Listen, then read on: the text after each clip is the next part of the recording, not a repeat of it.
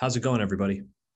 Thank you so much for listening to the podcast. And if you haven't yet, do me a huge favor. It would mean a ton. Make sure that you subscribe to the show on whatever podcast listening device or streaming platform it is that you listen to this show on. Go and click that button, subscribe.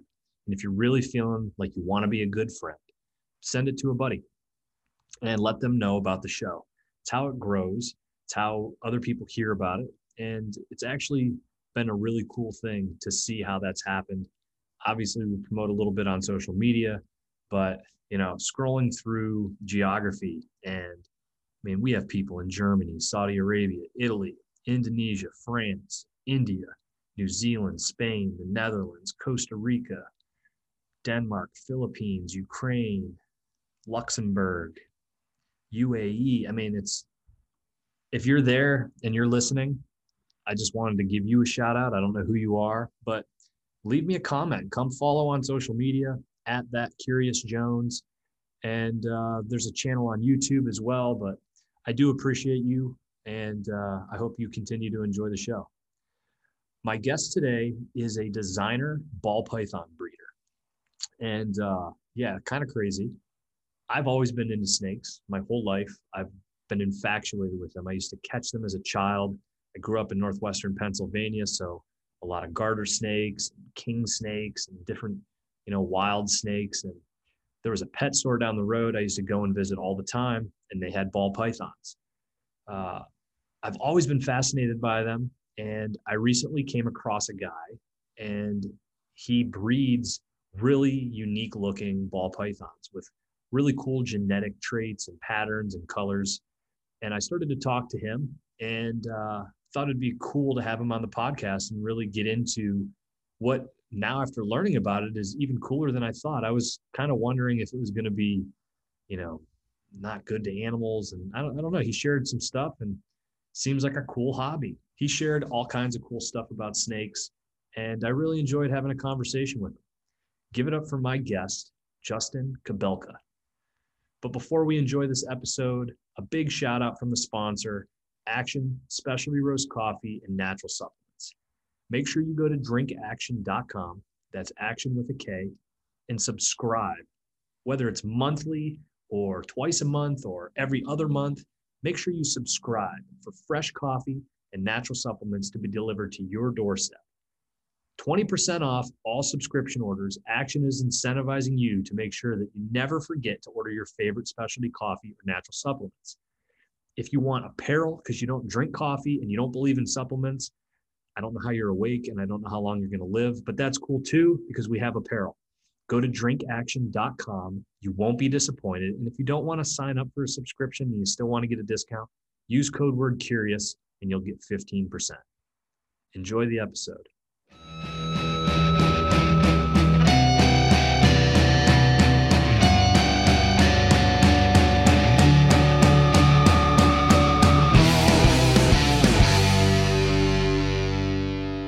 Justin, my man, I appreciate it, dude.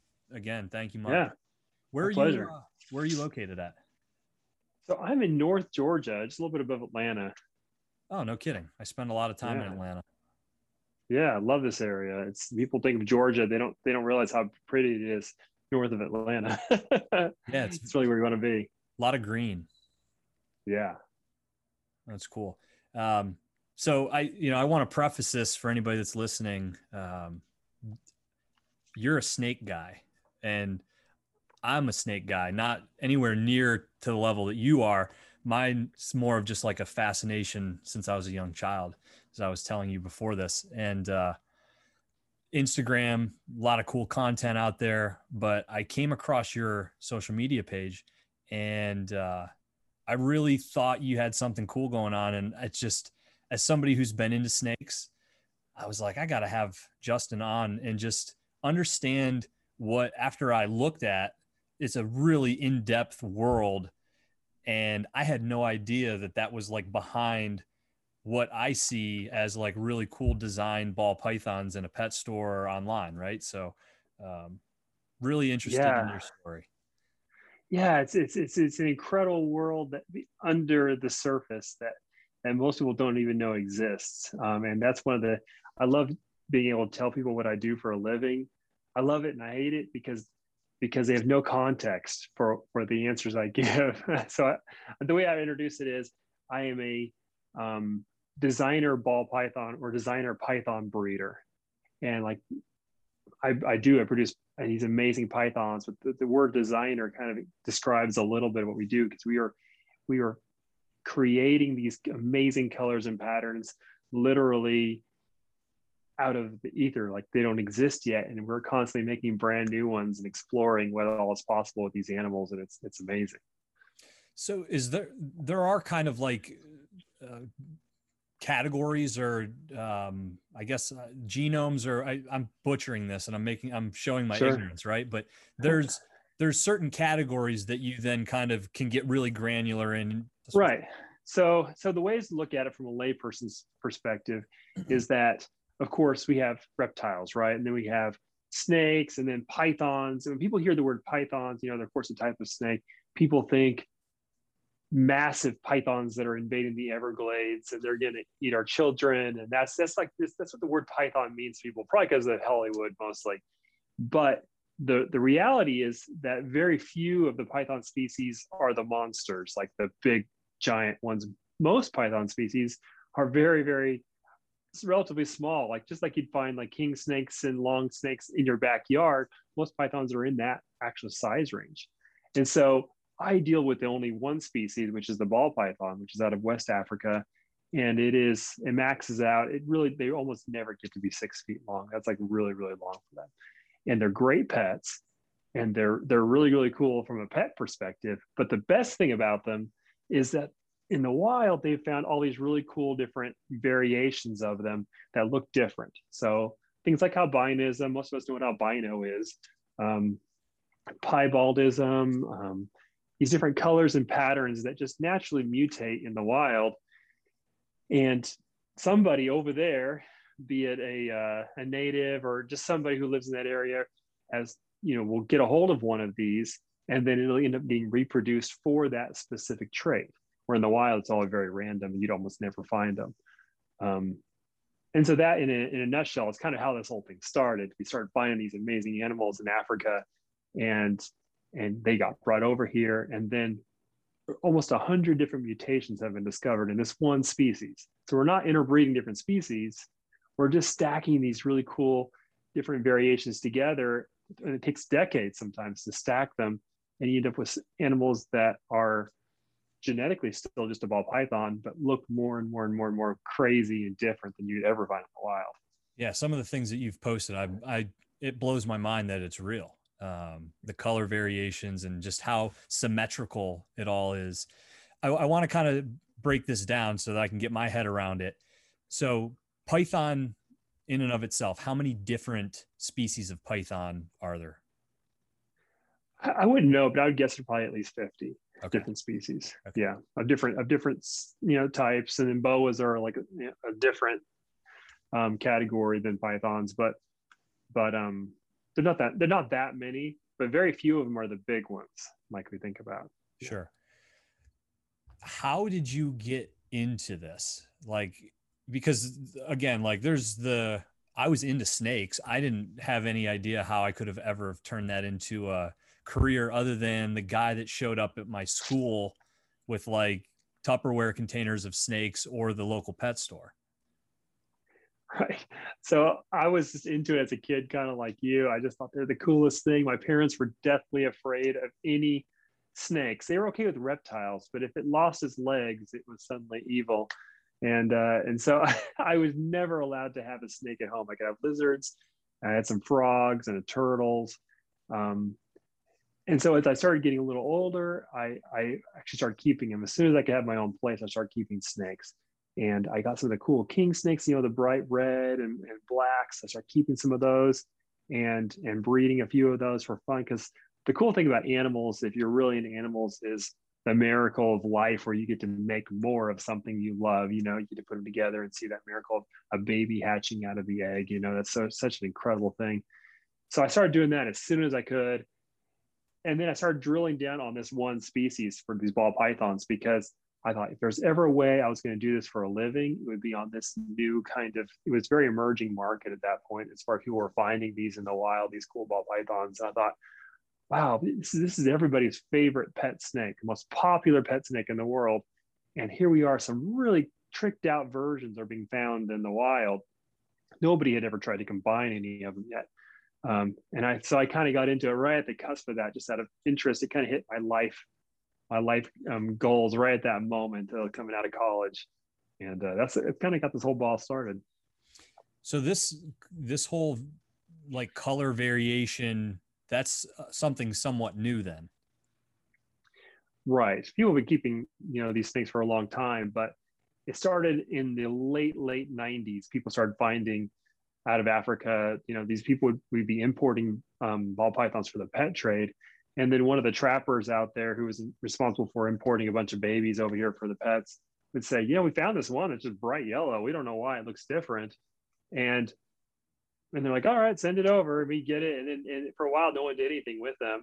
And they're like, we found another one that's got big white patches on it, or this other one that has really crazy striping, or, something different about them.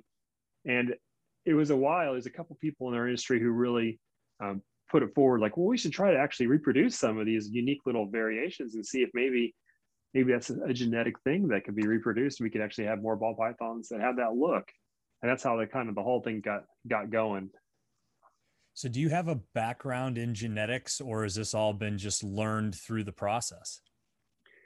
It's learned. It's very, very practical, just learning as I go. I've been doing it for 20 years now. So my mind is very, very familiar with doing this math equations in my head. My background's in marketing, actually. And that's lended itself well to, to this as I got into it more and more. So how many times is a female ball python giving birth in a given year? Just once. Just once. Okay. Yeah. And how long? One clutch. So they one clutch of eggs. And a clutch of eggs is an average of 7. So between like 3 and 15, average of 7 eggs once a year, and they'll lay it usually in the late spring. And so it's just a one-time thing, and it's a whole year of doing this cycle. You have to kind of like recreate those African cycles in order to create the right environment for her to do it again the next year. And that's really what it's all about. Yeah, I was going to ask you how much of like mimicking different types of climate and all of those factors play in, especially when you're dealing with genetics. I don't know if that makes an impact as far as color and all that type of thing, but not on the genetics, but of course, reptiles are a very different animal compared to mammals, and mammals will have, of course, a cycle, right? The females will have a cycle that's on a set schedule of some sort. But reptiles, they don't have a cycle. The cycle is just tied into the weather patterns. And they, if things are right, everything's right, the females will ovulate once, typically a season. So it's very, very different. And if you don't do things right, the females will just never ovulate and nothing ever happens. And all your time and effort and the males breeding them makes no difference if you don't do it right. So for simple math's sake, if you have a snake that has 10 eggs in a year, what are what kind of odds are you working with and I would imagine it's different odds if that snake is showing those genetic traits, right? That's right. So it's complicated because like you said, everything's a little different, but it's really common for us to shoot for genetics that are 1 in 64 or 1 in 128 or it doubles every time you add a gene. So 1 in 256. We did a couple of pairings last year that the odds of getting the animal we wanted was actually 1 in 512. So it'd take 512 eggs on average to get that baby that we're looking for that has all the genetics in it. And so it's really, really long shots. At 7 eggs a clutch, you can see how many 7 egg clutches it would take to get 512 eggs. And so it's a very, very long process. And that's the beauty of this as a hobby, as a business, is that it takes so long. It really favors people who are very, very passionate about it, who aren't in a hurry. They've been putting in many, many years of work. That was what I was going to ask. It's amazing that it pays off. Yeah. It's like I try to play devil's advocate, right? And it's like I look at it just from the fascination of snakes. I'm like, this is really cool. But then I can, I guess, understand where some people would have a problem thinking like you're just pumping snakes out left and right. And it's like, I was expecting you to tell me that, 3 or 4 times a year, 20 to 30 snakes a time, it starts to scale when you start to think about it that way, right? It's Some of the other python species are like that, like the giant ones. They will lay 30 eggs a year, still only once a year, but they'll lay large clutches.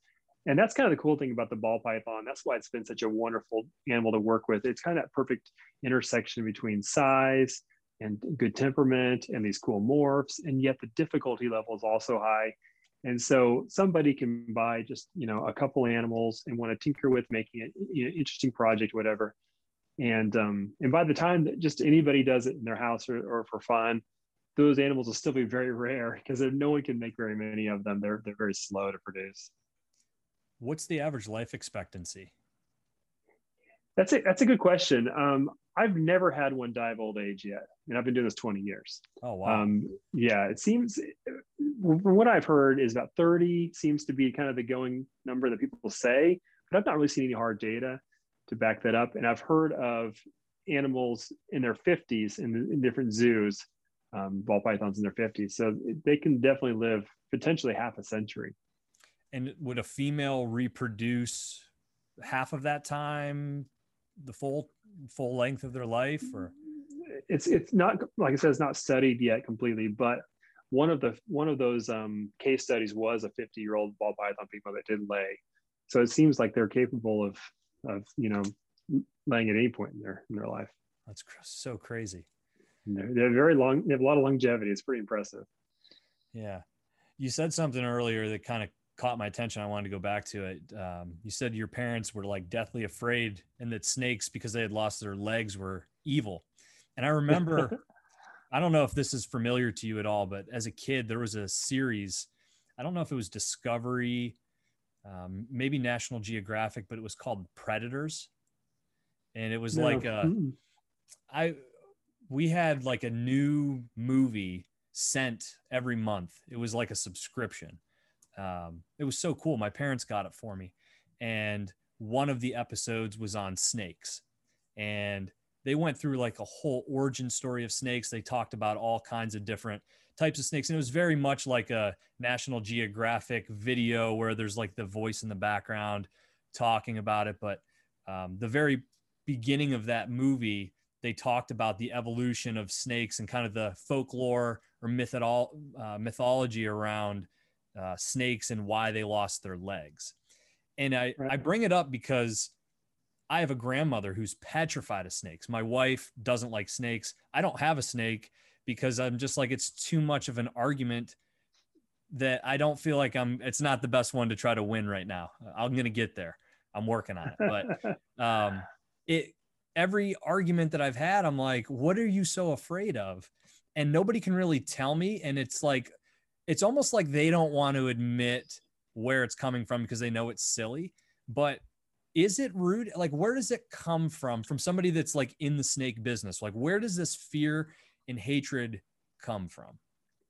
Yeah, my theory is that to a large extent it's rooted in Christianity. And Christianity, the stories of Satan in the Garden of Eden and that being a snake, and then it was cursed to be on the ground. I think that's got to be the root of it, but I think really more than that, I think it's really comes down to the fact that we rarely have positive interactions with snakes. Usually most people's interactions are, first of all, the parents tell them they're scary. It's like passed generation to generation. But then that interaction most people have is a startling effect where they're in a situation, hiking or whatever, and then they discover a snake, and it's just such a startling, visceral thing in your body. I guess it's just that evolutionary, like, just reaction to saying, yeah, hey, that could be dangerous. That could kill me. And even, I mean, I don't have that much anymore, but it's been, many years of working with snakes. I don't feel that anymore. But I think it's, even for people who know snakes, that startling effect is very, very strong in there. I think if you don't go have some really good interactions with snakes along the way, then that becomes who you are, that startling, nervous effect that it accumulates. I totally agree. The evolutionary aspect of it, right? Just that humans, and I think there's been studies that have even shown this. I think monkeys have shown that there's these evolutionary traits that definitely come. I think there was they recreated noises of like an eagle, and the monkeys would like hide in the trees because they knew, like, just through evolution, they were supposed to be afraid of this noise, and they were in captivity. They'd never been exposed to those things. So I do believe that in our history, for sure. Keep those alive. Yeah, right. I don't know if it's true or not, but it's kind of timely. I was surfing the internet Sunday. There was an article about a 35-foot anaconda that was discovered in a mine somewhere. I don't know if did you see that? No, I didn't see that. It sounds fake. I mean, usually these articles end up, exaggerating the details, because there is no species on Earth right now that is known to get over 30 feet. In fact, anacondas themselves are not the longest species of python in the world. But usually in any story, the snake grows a few feet when in the telling, and then a few more in the retelling. That's what I found, personal experience. And would the largest be the Burmese python? The longest would be the reticulated. This is my understanding, is the longest is the reticulated python, which I believe actual confirmed length, I think, would be in the low 20s as far as length. And then anaconda is known to be like the heaviest. Like their anacondas are very thick and bulky compared to a reticulated python, which is very long and relatively thin by comparison. So different body styles, different types. Okay. And right now in Florida, the problem is with the Burmese python, which is kind of that classic python that everybody's used to seeing. That's probably 10, 15 feet long. Yeah, they don't get, I don't think, quite to 20. But they definitely get into the mid-teens pretty regularly, and they can do a lot of damage. That's unfortunately. Yeah, I was like looking at something. It said there was 6,000 that they caught, and that was up 400% from the year prior. And so they're like, don't be excited that we caught 6,000, because that probably means that next year there's going to be like 20,000 that we would be catching. Oh, no. See, every so often when Florida gets a freeze, it really helps with those numbers, because you do get a big die off on them. But if you get a few years without any harsh weather, they can bounce back. I know that. There's Florida's become like an interesting like breeding ground for all the animals that aren't supposed to be in the United States, because it's like the most tropical environment the U.S. has, and then so many imports came through Orlando for decades. All the cool animals that were being imported for the pet trade or zoos or whatever coming through Orlando. There's a lot of breeders down there, and my understanding on the Florida thing, it's been blamed as far as the Burmese pythons. It's been blamed a lot on pet owners releasing pets, but I've also seen some studies that said that it's just unlikely that there could ever have been enough people releasing them in order for it to really take hold. But the more likely scenario was that Hurricane Andrew actually destroyed a large breeding facility of these animals, released a large number of them onto the edge of the Everglades, kind of at the same time, where they could really kind of get a beachhead a little bit and then start to reproduce. And here we are decades later with a problem that is not going to go away. It can just be knocked down a little bit, but it can never go away. Yeah, it's just so bizarre. I read a statistic that said that raccoon populations are 99% reduced in the last 10 years. It's a perfect size for a Burmese to eat. Yeah. Perfect size animal. Yeah. It's just crazy. And then, some of these other species like tegus and, Cuban tree frogs and Cuban anoles and iguanas and monkeys. And I mean, people like to talk about the Burmese python, but honestly, there are dozens of species that are just breeding uncontrollably. So you said something there, right? So like the whole Florida, and I know Tiger King's not based in Florida. But I felt like even watching that whole documentary, it just made me feel Florida, right? It felt like Florida. Sorry, people in Florida. But like being in in the exotic animal industry, albeit much different than big cats.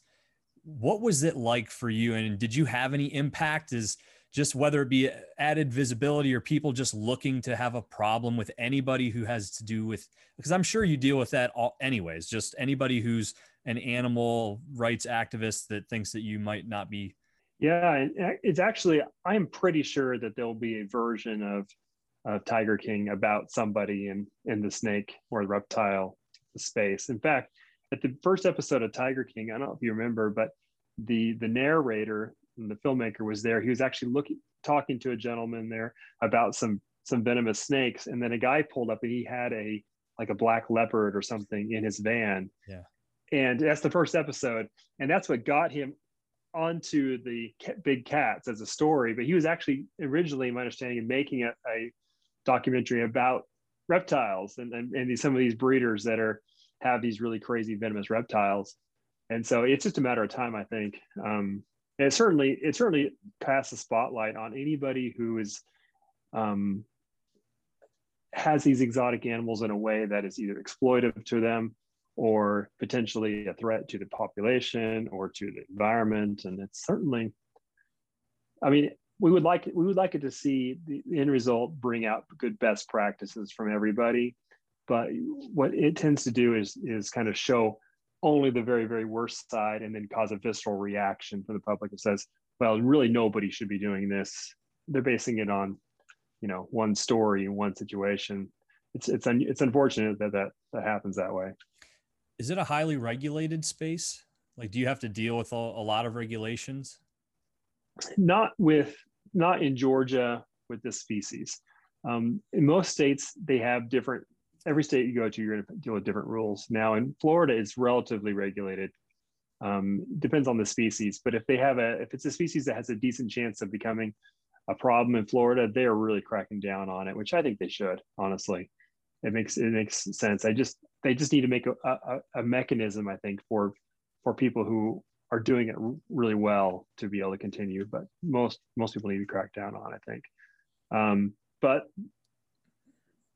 it depends state to state. Like here in Georgia, you can't catch a box turtle outside. You're not allowed to, but you can have a rattlesnake, right? You can catch a rattlesnake outside because that's considered a nuisance, but you can't catch a box turtle. And you can have a ball python. You can have an exotic non-venomous, but I can't have a cobra, of course. Not that I want a cobra, but it's just interesting, these rules, and they're all based around the individual states. And we have to have a license in order to reproduce them. We have to have a license in order to ship them, and there are some good licenses there to kind of make sure we're doing it on a positive level.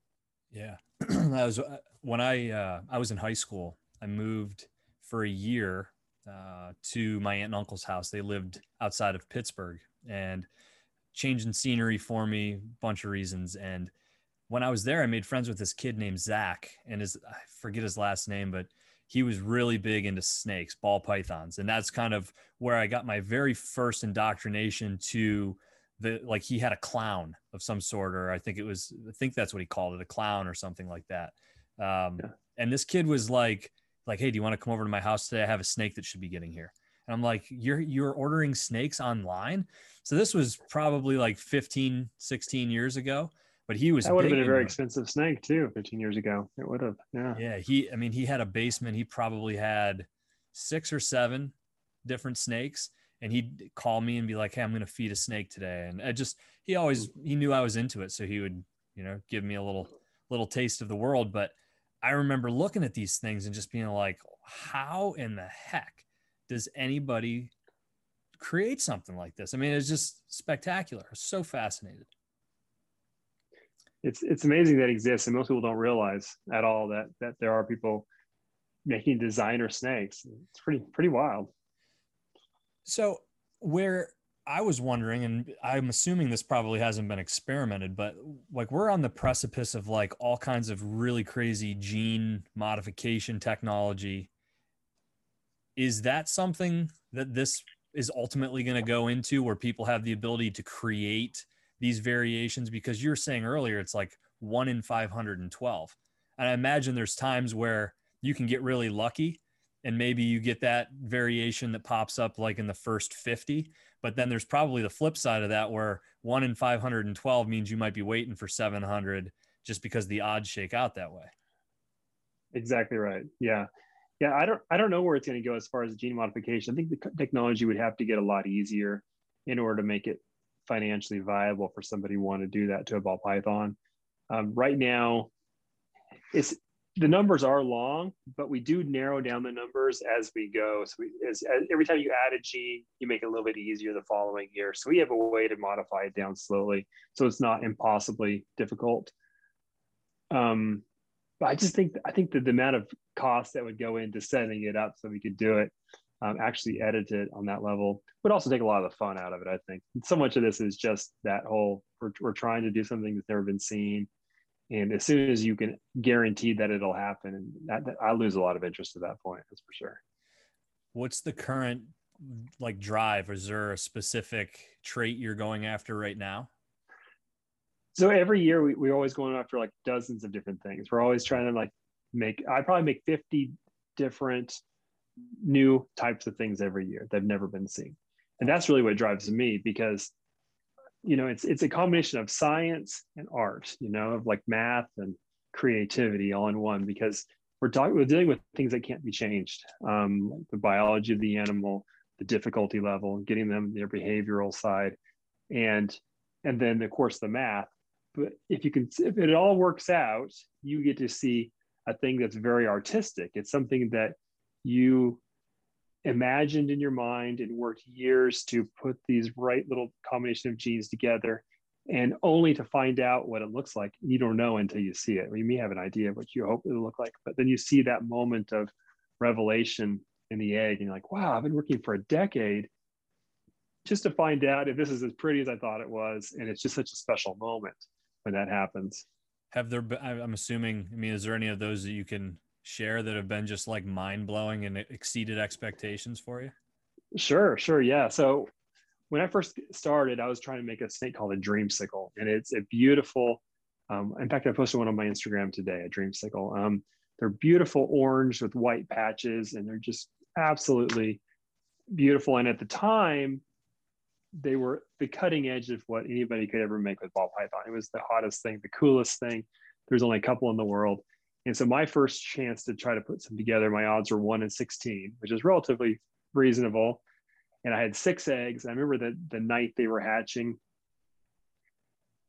one of the eggs started to hatch, and I put his little head out. I'm like, that's the one that I've been working at that point almost 8 years to make. And then here I am in this moment, experiencing this creation of life, and this creation of a lot of work coming to fruition in that moment. Rarely in life do you get a chance to see a lot of hard work like happen, come to fruition in a moment where you, from one second to the next, you experience success, and you can just take it all in all at once.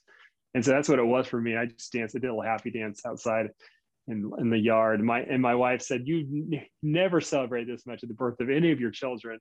I'm like, but I knew what morphs they were. They were not any cool morphs. They were normals. There was it was just anticipation, of that moment of getting something. And that you might have to wait another year or 2 years, 3 years. And then you realize that you don't have to wait anymore. You're looking at it. And so that was really, once that happened to me, and that was like 2009-ish. And ever since then, I've just been chasing that every year, and doing it on a bigger and bigger and more difficult scale, just chasing that moment of just incredible discovery and creation. It's amazing. That would be so cool.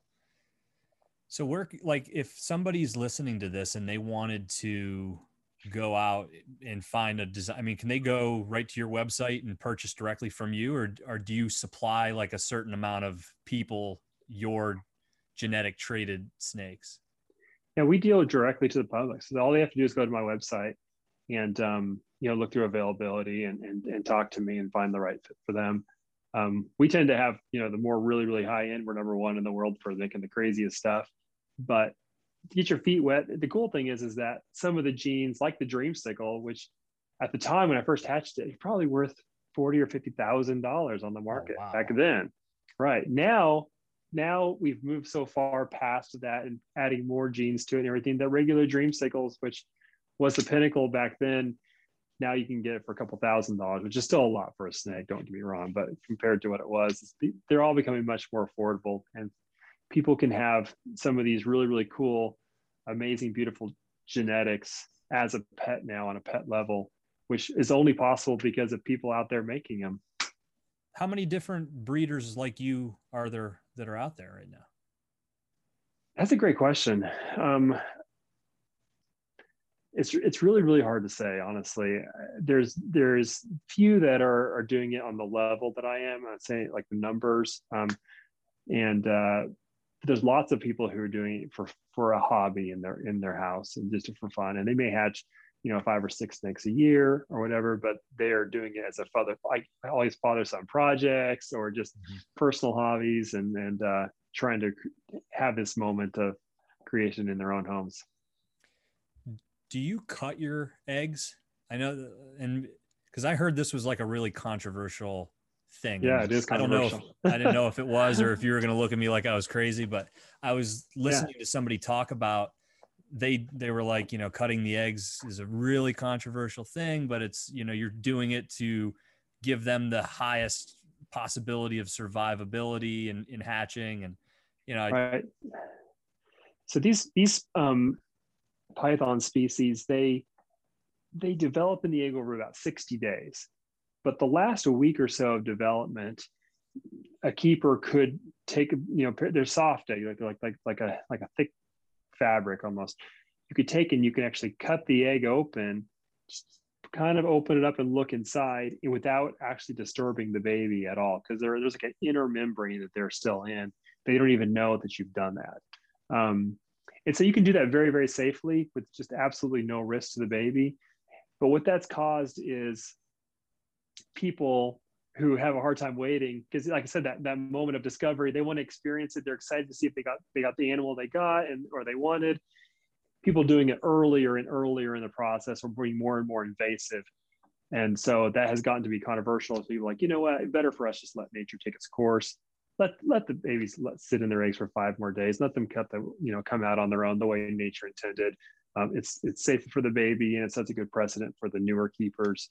And I personally do that.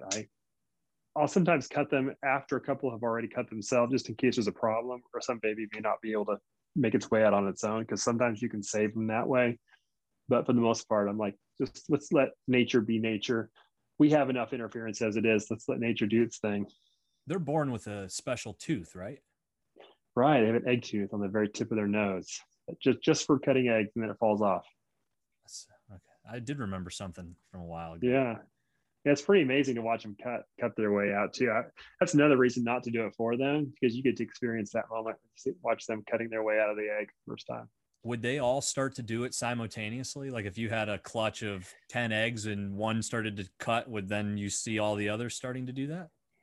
They do it within the course of about 24 hours between. So I think that somehow they can detect the movement of the eggs next to them, and that kind of triggers them. So usually once one head is out, they'll all be out within 24 hours. They're so cool. I don't know. It's such a different world. That's what I love about it. It's an alien world compared to the mammals and what we know. Yeah. I'm going to work on it, man. Maybe one of these days I'll be one of your customers. We'll have to reconnect on that. I think it's absolutely. I think it's really cool though. It's always fascinated me.